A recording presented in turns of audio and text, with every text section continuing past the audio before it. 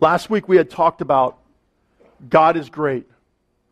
And the catchphrase of that is, God is great, so I what? And you remember? So I don't have to what? Okay, what is it? Control. Let's say that. God is great, so I do not have to be in control. Say it again. God is great, so I do not have to be in control. One more time. God is great, so I don't have to be in control. Right now I'm just kind of like manipulating your mind, right? I'm doing like that Tony Evans thing, right? Here's the deal. So many of us don't believe this. But what I can tell you from last week is so many of you had a Kairos aha moment. I got text messages, I got phone calls, I got emails saying, I needed to hear that God is great and I do not have to be in control. It was one of those messages that just for some reason, and it was one of those places that I was completely in the wrong frame of mind, that I was just like, I have no idea what I just said. And it's just like, fortunately, God spoke through me because my head was somewhere else. But it's exactly what we needed to hear. Because in our lives, we struggle with this idea that I have to be in control.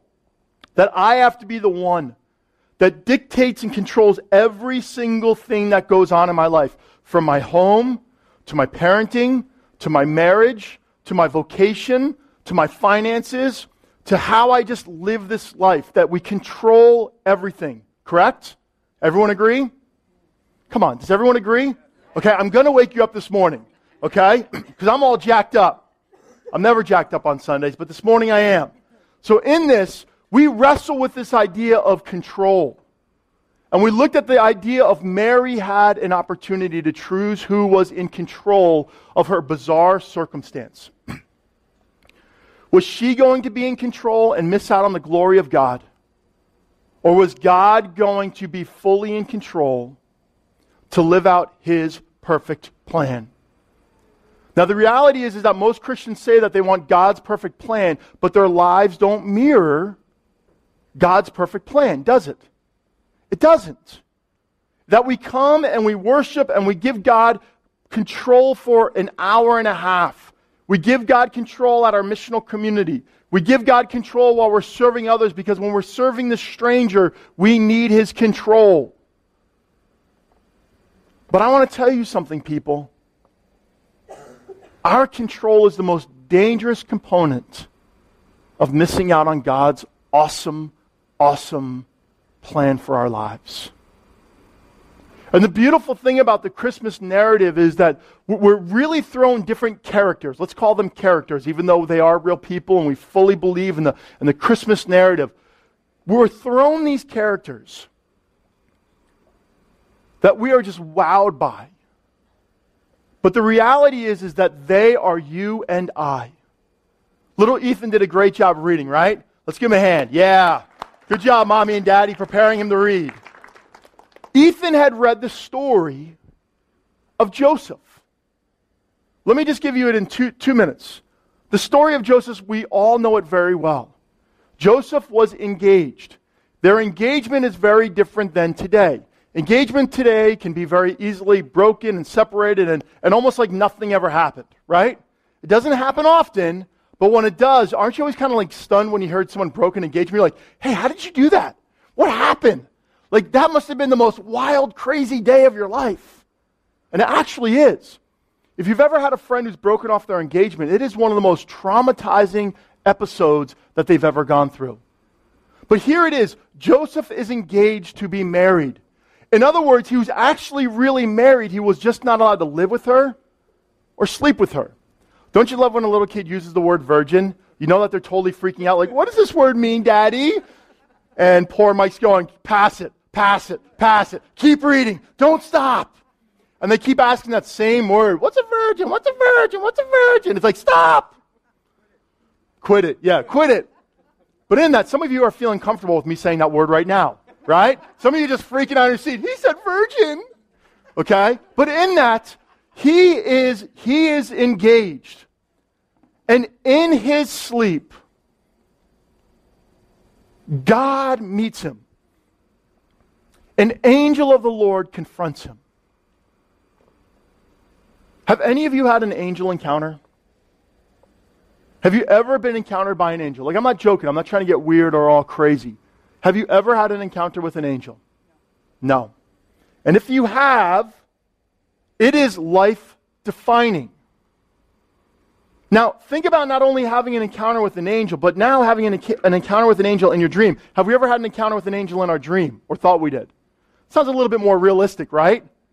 So in his dream, Joseph has this aha moment where an angel of the Lord approaches him and tells him this crazy story of how his life is going to unfold. And that everything that he had worked for, his character, you see, in ancient times and even in the Middle East, it's very different than here. These are things that we don't really focus on or sharpen. Character, integrity, the value of your family's name and heritage. These are all the things that Joseph was known for. He wasn't known to have the greatest construction company, because that's really what he was. A carpenter was basically a construction guy. Okay, they really worked with rocks and not with wood. A lot had to do with of their landscape of the day. But he was just a good, average Joe. He wasn't bigger than life like a Joe Namath. He was your average Joe. And in that, he has this encounter where he's going to have to choose to step into God's calling, to step into this calling, to step into this relationship, to step into this future of unknown, or allow everyone else to have him miss the greatest blessing of his life. You see, Joseph was at a crossroads. Was he going to experience the glory of God in a moment to define his life? Or was he going to allow the fear of others to derail God's future for him?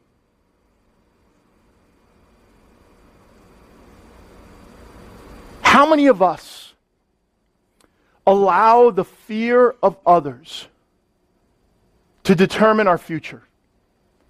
How many of us allow certain individuals to have such control of our circumstances and our outcomes and our identity and our self-worth that we totally miss God's blessing?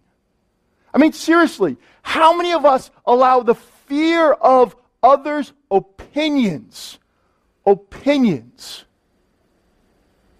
cause us to miss out on the immediate joy that God wants us to live in every day? The perpetual joy that we're supposed to live in every single week. Or the future joy that God has already planned for us. I'll tell you this. When I look back 20 years, and I see what God has done in my life, I almost feel like I've stepped on a train. And in the train, I've done a lot of stupid things, and I've just allowed others to dictate how my emotional state is. But I came to a place that I stepped on the train, and God took me full speed ahead. And when I look back, the only thing I regret is not where I am today. He's done tremendous things in my life. He took a kid that almost didn't graduate high school. Literally, I was warned 2 weeks before my graduation that if I didn't get my gym class up, okay, if I didn't pass my gym class, I had to redo my senior year. To then, through the power of His Spirit, by the pressing of His Spirit, I got my doctorate. I look at how my kids are. That in all this, that I have 4 kids that are just amazing and love Jesus. Yes, are they teenagers? Ben and Brandon, yes, you drive me crazy.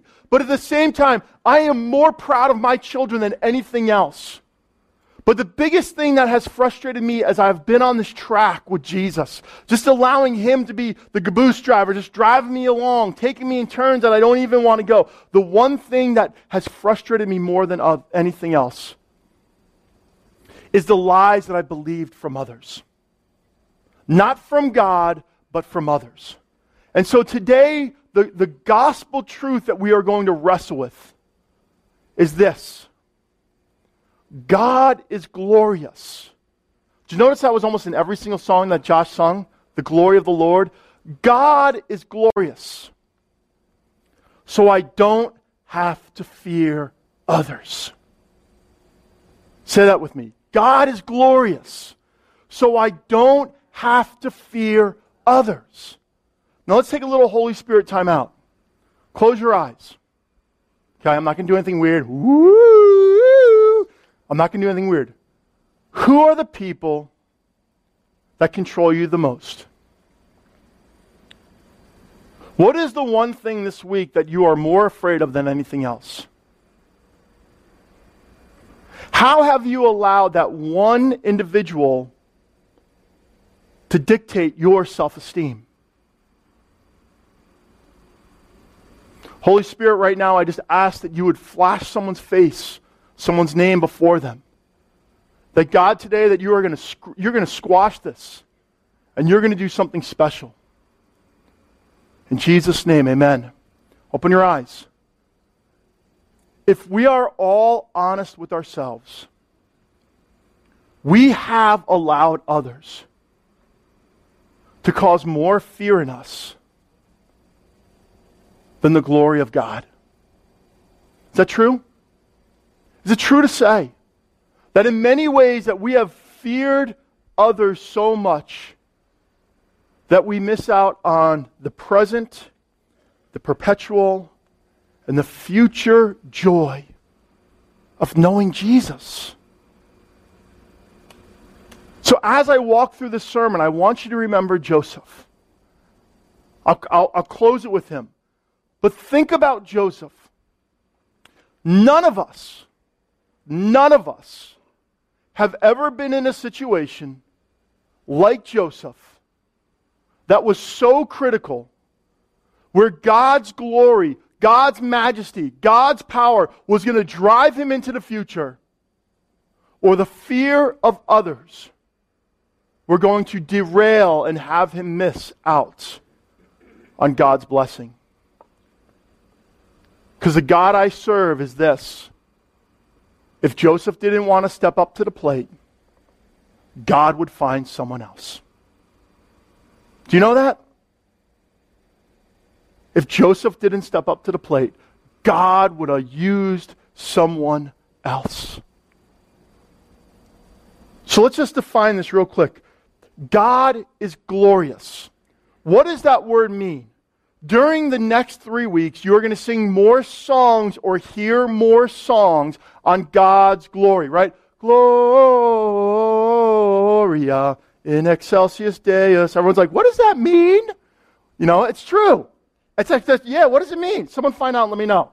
But in this, we get caught up in this. In excelsis Deus. But God's glory is always right before us. And it almost sounds so Christianese to use the word glory, right? God's glory's on me. The glory of the Lord was around us. When I went to church today, it was so glorious. I looked outside and the trees and the wind and the sun and the moon. It was glorious. And we're like, great, you're way too Christian for us. But here's what the word glory means. There's really two definitions. The first, glory means weighty, heavy. It means God's true identity is that He is so big, so much, so powerful, that when you are confronted with His presence, it's almost like you feel like something is sitting on your chest. Have you ever met one of your heroes? Maybe it's a rock star. Maybe it's an athlete. I met Joe Frazier when I was young. And I met him because Joe Frazier was a Christian. And so I was at my friend's house, and all of a sudden this monstrous guy comes out. And we started boxing with him, believe it or not.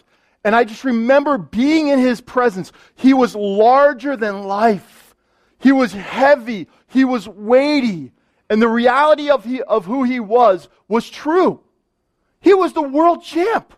He was the best of the best. And so when you are put in His presence, you felt that world champion. That's like God. When you think about God, when you see the birth of your child and you feel that weight sitting on you and you're thinking like, Creator of my baby, Creator of the world. Not just that you created out there, but you created that which I love most. You sit there and you are in awe. And so when great things happen to your children or hard things happen to your children, there's this pressure that comes over you that God is in control or God has to be in control.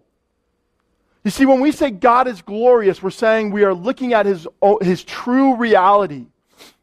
That He is everything that He proclaims to be in Genesis chapter 1 at creation. But it's also this. It means to be magnified. Do you ever magnify something?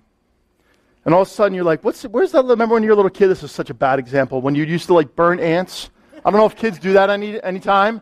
So you have these little ants, and the ant went like from this big to like this big. You're like, ah! And you're trying to get the sun. You're trying to get it right. Right? We don't do that anymore. Kids aren't allowed to do that anymore. They'll be like gone to detention or something like that. Like kids can't be kids. Like we have to wear helmets and all those things. I never wore a helmet. I'm normal, right? But in this, magnifying it. When we say that God is glorious, we're saying, God, we're taking the spotlight off of us, magnifying ourselves, and we're going, bam! I mean, think about today when we were worshiping. Who did we sing about? Did we sing about Josh? No. Did we sing about Carly? No. Did we sing about Shane? All the band members? No. Even though we were looking to them, we even purposely have these up here to make sure that we're singing and praising God. And in one moment, our whole church, all the glory, all the magnification went right up to heaven. And so when we say that God is glorious, we're saying that we're looking at the true reality of who He is. He's weighty. He's heavy. He's big. Now think about this. Who do you glorify? Or better said, what do you glorify? Do you love your spouse more than you love God? Do you love your children more than you love God? And true confessions, this used to drive my wifey crazy, didn't it? It drove me crazy, didn't it? I used to tell her that I love you more than anything on this earth. And she's like, well, what about the universe? I'm like, yeah, the universe. Well, what about more than anything? I said, honey bun, there's nothing that can take your place. But I got to be honest with you, God is my truest love in all my life. And it drove her nuts. I mean, we had hours of conversations about this. But here's the beautiful thing, okay? It's totally true. If you were to ask my kids on this earth who is priority one, my kids would say who? Brandon's pointing to himself. They would point to Sue.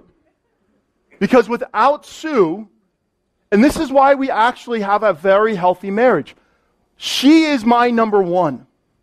And I love you. I magnify you on this earth. Because I want my kids to know that as I look at God, it goes right down. God, my Susie Q. And if it wasn't for her, I would not have my children. And after my kid, then it's my kids. There's no one on this earth more important than my gang, the Parkers, with the mascot of Jakey. But think about that. What do you magnify? Who? I mean, think about it. How many guys are ready to just give up on life because the Giants have been so bad? All right? The Jets, we lose all the time. It doesn't even make a difference. But seriously, we actually idolize things more than God because it gives us temporary joy. Let me read you a couple passages of scriptures. Then the Lord will provide shade for Mount Zion and all who assemble there. He will provide a canopy of cloud during the day and smoke and flaming fire at night, covering the glorious land. When you look at this passage, it's God's glory that magnifies His creation. And too often we worship the creation more than the Creator. Next one. When the priest came out of the holy place, a thick cloud filled the temple of the Lord. The priests could not continue their service because of the cloud, for the glorious presence of the Lord filled the temple of the Lord. You see, God showed up with the Israelites, that he actually hovered, that his spirit was there, that when people walked in the temple and you're like, wow, God is present. And there have been many times here in the plant, here even in the school building, that we have felt God's glory. It's almost like, what happened this morning? Who was here? And one of the things that I love about meeting in a school is that if we could bring God's glory into this room, we basically prepare first fruits. First fruits. We prepare the glory of the Lord to go throughout this building. We have no idea what we're doing in this building. That when we praise the name of Jesus every single Sunday, we have no idea. We have no idea that maybe, just maybe, I know this is pushing some of your guys' theology, just maybe God's glory is resting in here and keeping us here for something bigger than ourselves. Isn't that cool? That's awesome. One more. Suddenly the angel joined by a vast host of others, the armies of heaven, praising God and saying, "Glory to God in the highest heaven, and peace on earth to those with whom God is pleased." Who said this? The angels. The angels worship God at the birth of Jesus. Not only did a child come, it came in a supernatural way. And this was the Redeemer. This was the Savior. This was the one that was going to be the step into all of us having perfect eternity through Jesus Christ. So think about this. God is glorious. Then how do you live your life? Joseph came to a crossroads. Was that God being so magnificent and so big and so powerful going to determine the course, the direction, the future of him? Or was he going to allow others to dictate his future? See, God is glorious, so I don't have to fear others. But let's be honest. We fear other people. And all of you who think you're so tough that you don't fear other people, I could say that there was a fear in your childhood that drove you to be a certain way. That you are so afraid of certain things that you said, I'm going the opposite direction. And that you actually can never fully be the person that you want to be because there's this fear of becoming that person, that monster, that picture, that image of something else. I mean, think about Adam. Why did Adam eat? You see, Eve ate the apple because she wanted to be in control. Adam ate the apple because he was afraid of being rejected and not accepted by Eve. You see, the fear of Eve caused Adam to eat the apple. Who was more wrong? They both were. Men, don't say Eve. They both were. They both were wrong because in that moment, their hearts had been taken off the glory and greatness of God and put on themselves. You see, we allow other people to dictate our futures because we are afraid of rejection and we are afraid of acceptance. And too often we allow the fear of others to determine who we are and the outcome of what the future is. Last week I read some symptoms, remember that? Of what does it mean to be controlled by something? And that was kind of the Kairos aha moment for some people. And so I'm going to read you some symptoms of what it means to have this fear of others. Listen. Susceptibility to peer pressure. I think adults deal with peer pressure worse than children. You know why? Because they never dealt with it as teenagers. And so the fear of the man, the fear of the boss, the fear of being accepted and loved, the fear of keeping up an appearance, peer pressure, symptoms, low self-esteem, needing something more from a spouse or friend. Have you ever tried to find something more in that spouse or friend than what you should or what's really needed? I mean, the reality is that we need people in our lives, but sometimes that goes to a completely different end. Being overcommitted because we can't say no. Any of you struggle with that? That you always have to say yes, and every time you say yes, you hate that you said yes. The bottom line is that there's a fear of being rejected. Small lies or exaggerations to make yourself look good. You ever be in that conversation where it's like, I'm going to tell the truth, but I'm just going to say a little bit more than what's really happening? Exaggerating to make yourself look good. Comparisons to others. You walk around and you compare yourself to the person that every time someone comes in the room, you size them up. And then you look at your friend and you look at them and you look at your friend and you look at them and then you got to tell the better joke. Exaggerate a little bit more. You're at the water cooler and the same thing happens. The new employee comes in and they're supposed to be the superstar, and all of a sudden you start dressing a little bit different, showing up a little bit earlier, and it has nothing to do about performance. It's the fear that the boss will like them more than you. People make you jealous, angry, depressed, or anxious. What about you're unwilling to avoid confrontation? You crave approval. You behave differently around certain people. Pretend or hide your true self. You see, the reality is this, is that we're all broken. And we all struggle with this. I think the problem is over the next 4 weeks when I talk about God is good, God is gracious, God is glorious, God is great, all these things that we almost pigeonhole ourselves, that I struggle with control, I struggle with the need for others. The bottom line is that we struggle with approval at some point in our life. We may not identify it as it, but there's something that we actually will run to more than run to God. And it's part of our humanity.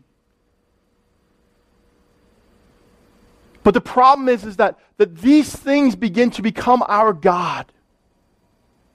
Others become our God. Controlling situations become our God. And that if we can control others, or we can control circumstances, that in the future, then I can control the course and direction of my life.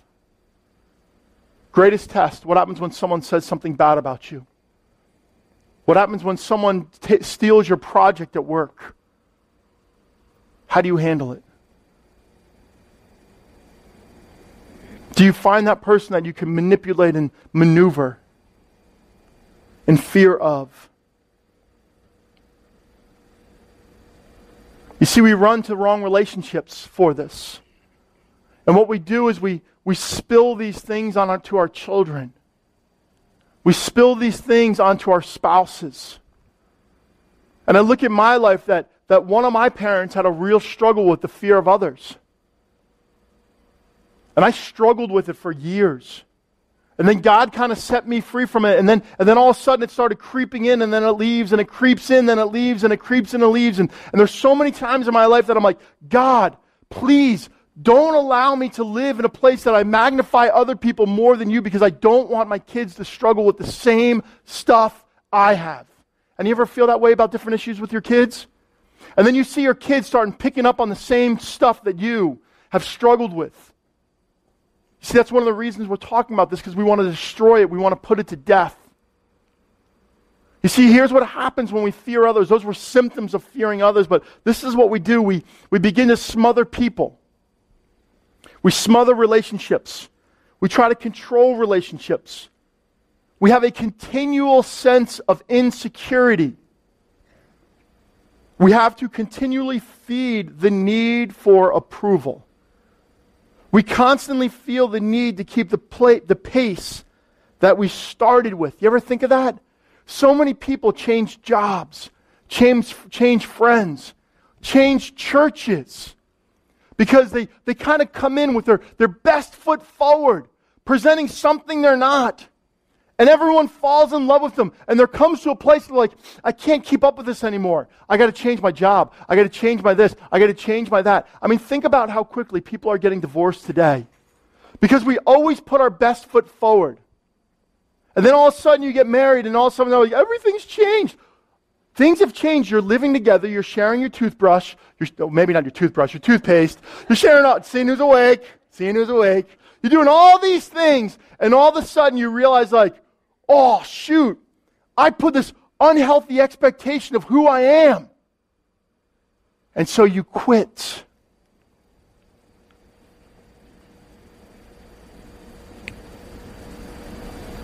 There's this unrest that we have in our soul that will never go away. If we don't feel accepted or approved of, we know that their approval isn't enough. We just keep lacking and lacking the approval of other people. And we also live in a state of low self-esteem. Now here, listen to this. This is great. This is not me. This is someone else. Low self-esteem is thwarted pride. We don't have the status we think we deserve. That's what low self-esteem is. We think that we're supposed to be more than we really are. We look at other people and we start comparing ourselves and, oh, I should be this, I should be that. And that's part of low self-esteem is that we have this unhealthy, really reverse of pride. Rather than truly accepting who we are as God has made us. You see, but here's the reality. God created us with this longing for acceptance. He created us for this longing to not want to be rejected. He created us for this longing to have the approval of someone. But the someone, the something, is Him. That when sin had entered the world, when humanity chose to be disobedient, something broke. Something shattered.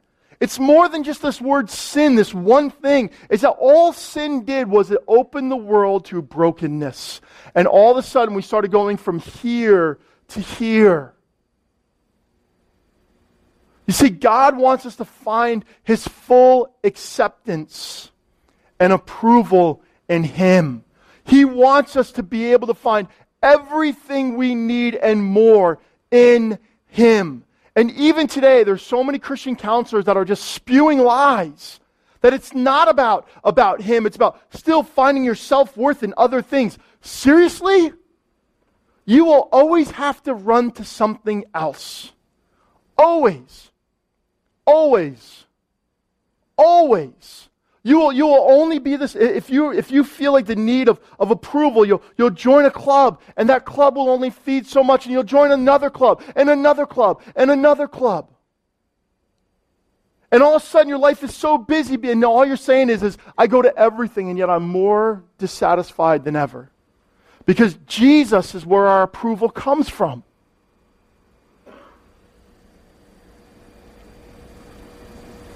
The question is, let me just read a verse, Psalm 27. The Lord is my light and my salvation. So why should I be afraid?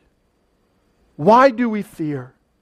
The Lord is my fortress, protecting me from danger. So why should I tremble? If God is for you, and it says that that He's not against you, then what do we have to fear? If God created you perfectly and formed you in your mother's womb, what do you have to be concerned with? If God gave you a certain intellectual status or physical status, then why?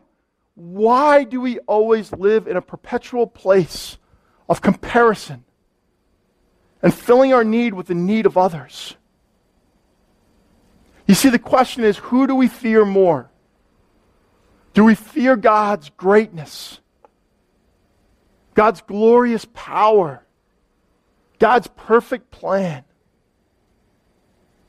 Or do we fear others? You see, when we use this idea of fear, we fear others, which is a bad fear. It's a fear that is negative. It's almost like, I'm afraid if I don't, then something negative will happen, right? The word fear is that word that it's like, remember that fear factor? They try to overcome people's fears by laying them in this tube and throwing rattlesnakes on top of them. Like, that's my greatest fear in the world. Don't ever do that to me. But they're trying to overcome their fears, and the reality is that their fears never go away. But when you look at the fear of the Lord, it's awe. It's glory. It's good. It's like when my son comes up to me and says, Dad, wow, that was awesome. Thanks for doing that.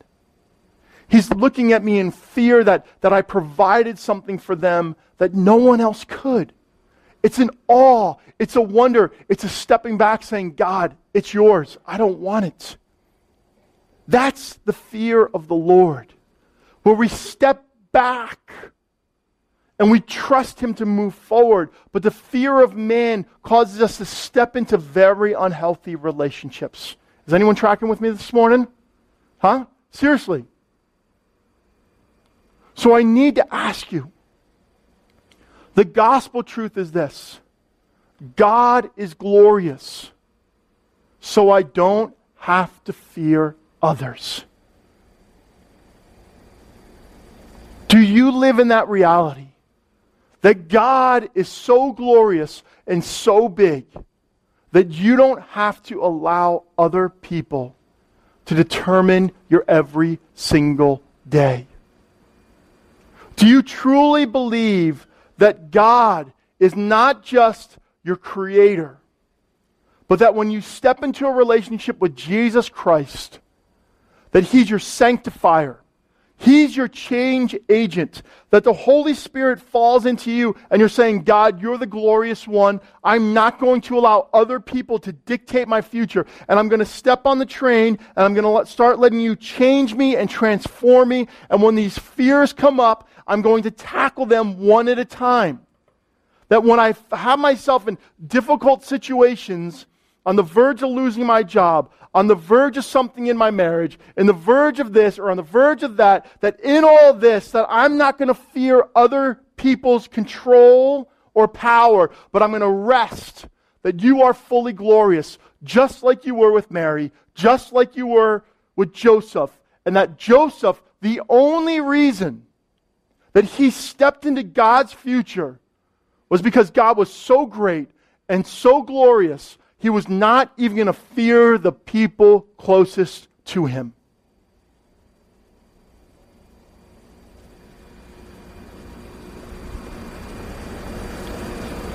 Don't allow the fear of humanity to dictate your life.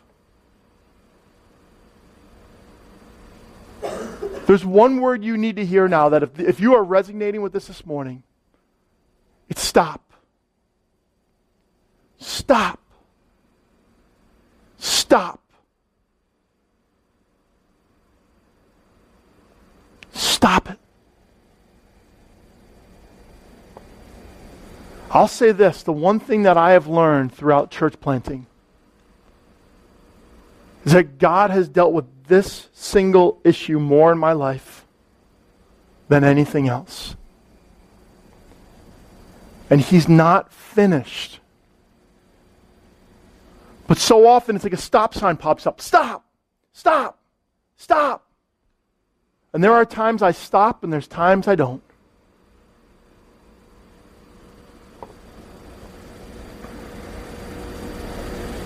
Joseph had that moment. A kairos moment. That he allowed the glory of God to drive him to not fear others. Here's why you live in a perpetual place of fear. God is too small to you. God's a friend. He's like a sibling. He's not a father. A good, gracious father. You look at him outside and you say like, wow, he was part of it, but he wasn't all of it. You see, when you look outside, it's more, and everyone's looking at Scott Hosier right there. Wave to Scott. When you look outside, we think God had his hand upon it. But do we truly believe that God spoke it in the creation? He didn't go to like a piece of clay and handcraft it with his hands. He spoke it. And so today he's saying, stop.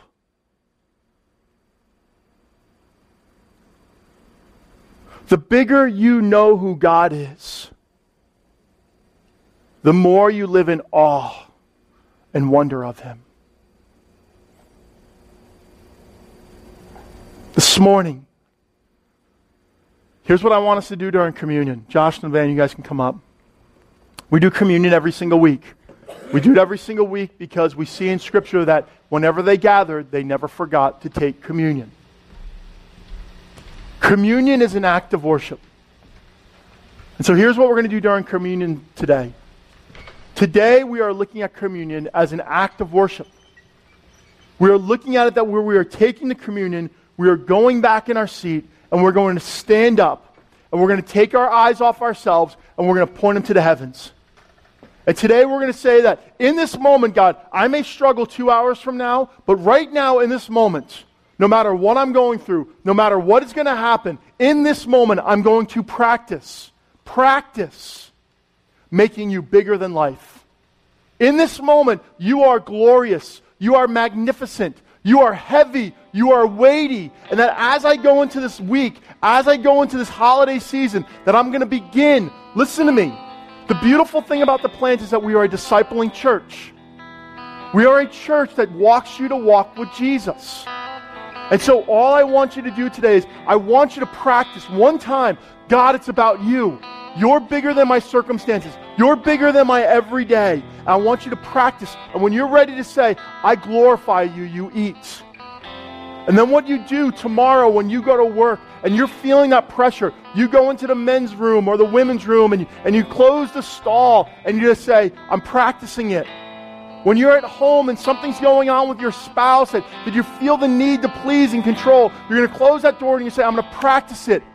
When you see your kids and they're driving you to do things that you don't want to do or not parent the way that you want to parent in fear that you're going to lose them, you stop and you say, I'm going to worship you. Everything.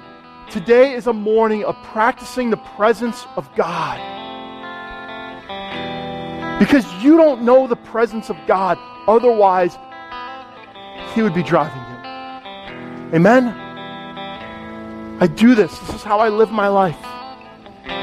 I fail often, but I know without His presence, I'm a dead man walking. So Jesus, this morning, come. Be present with us. And may we learn to glorify you more than anything else. In Jesus' name, amen.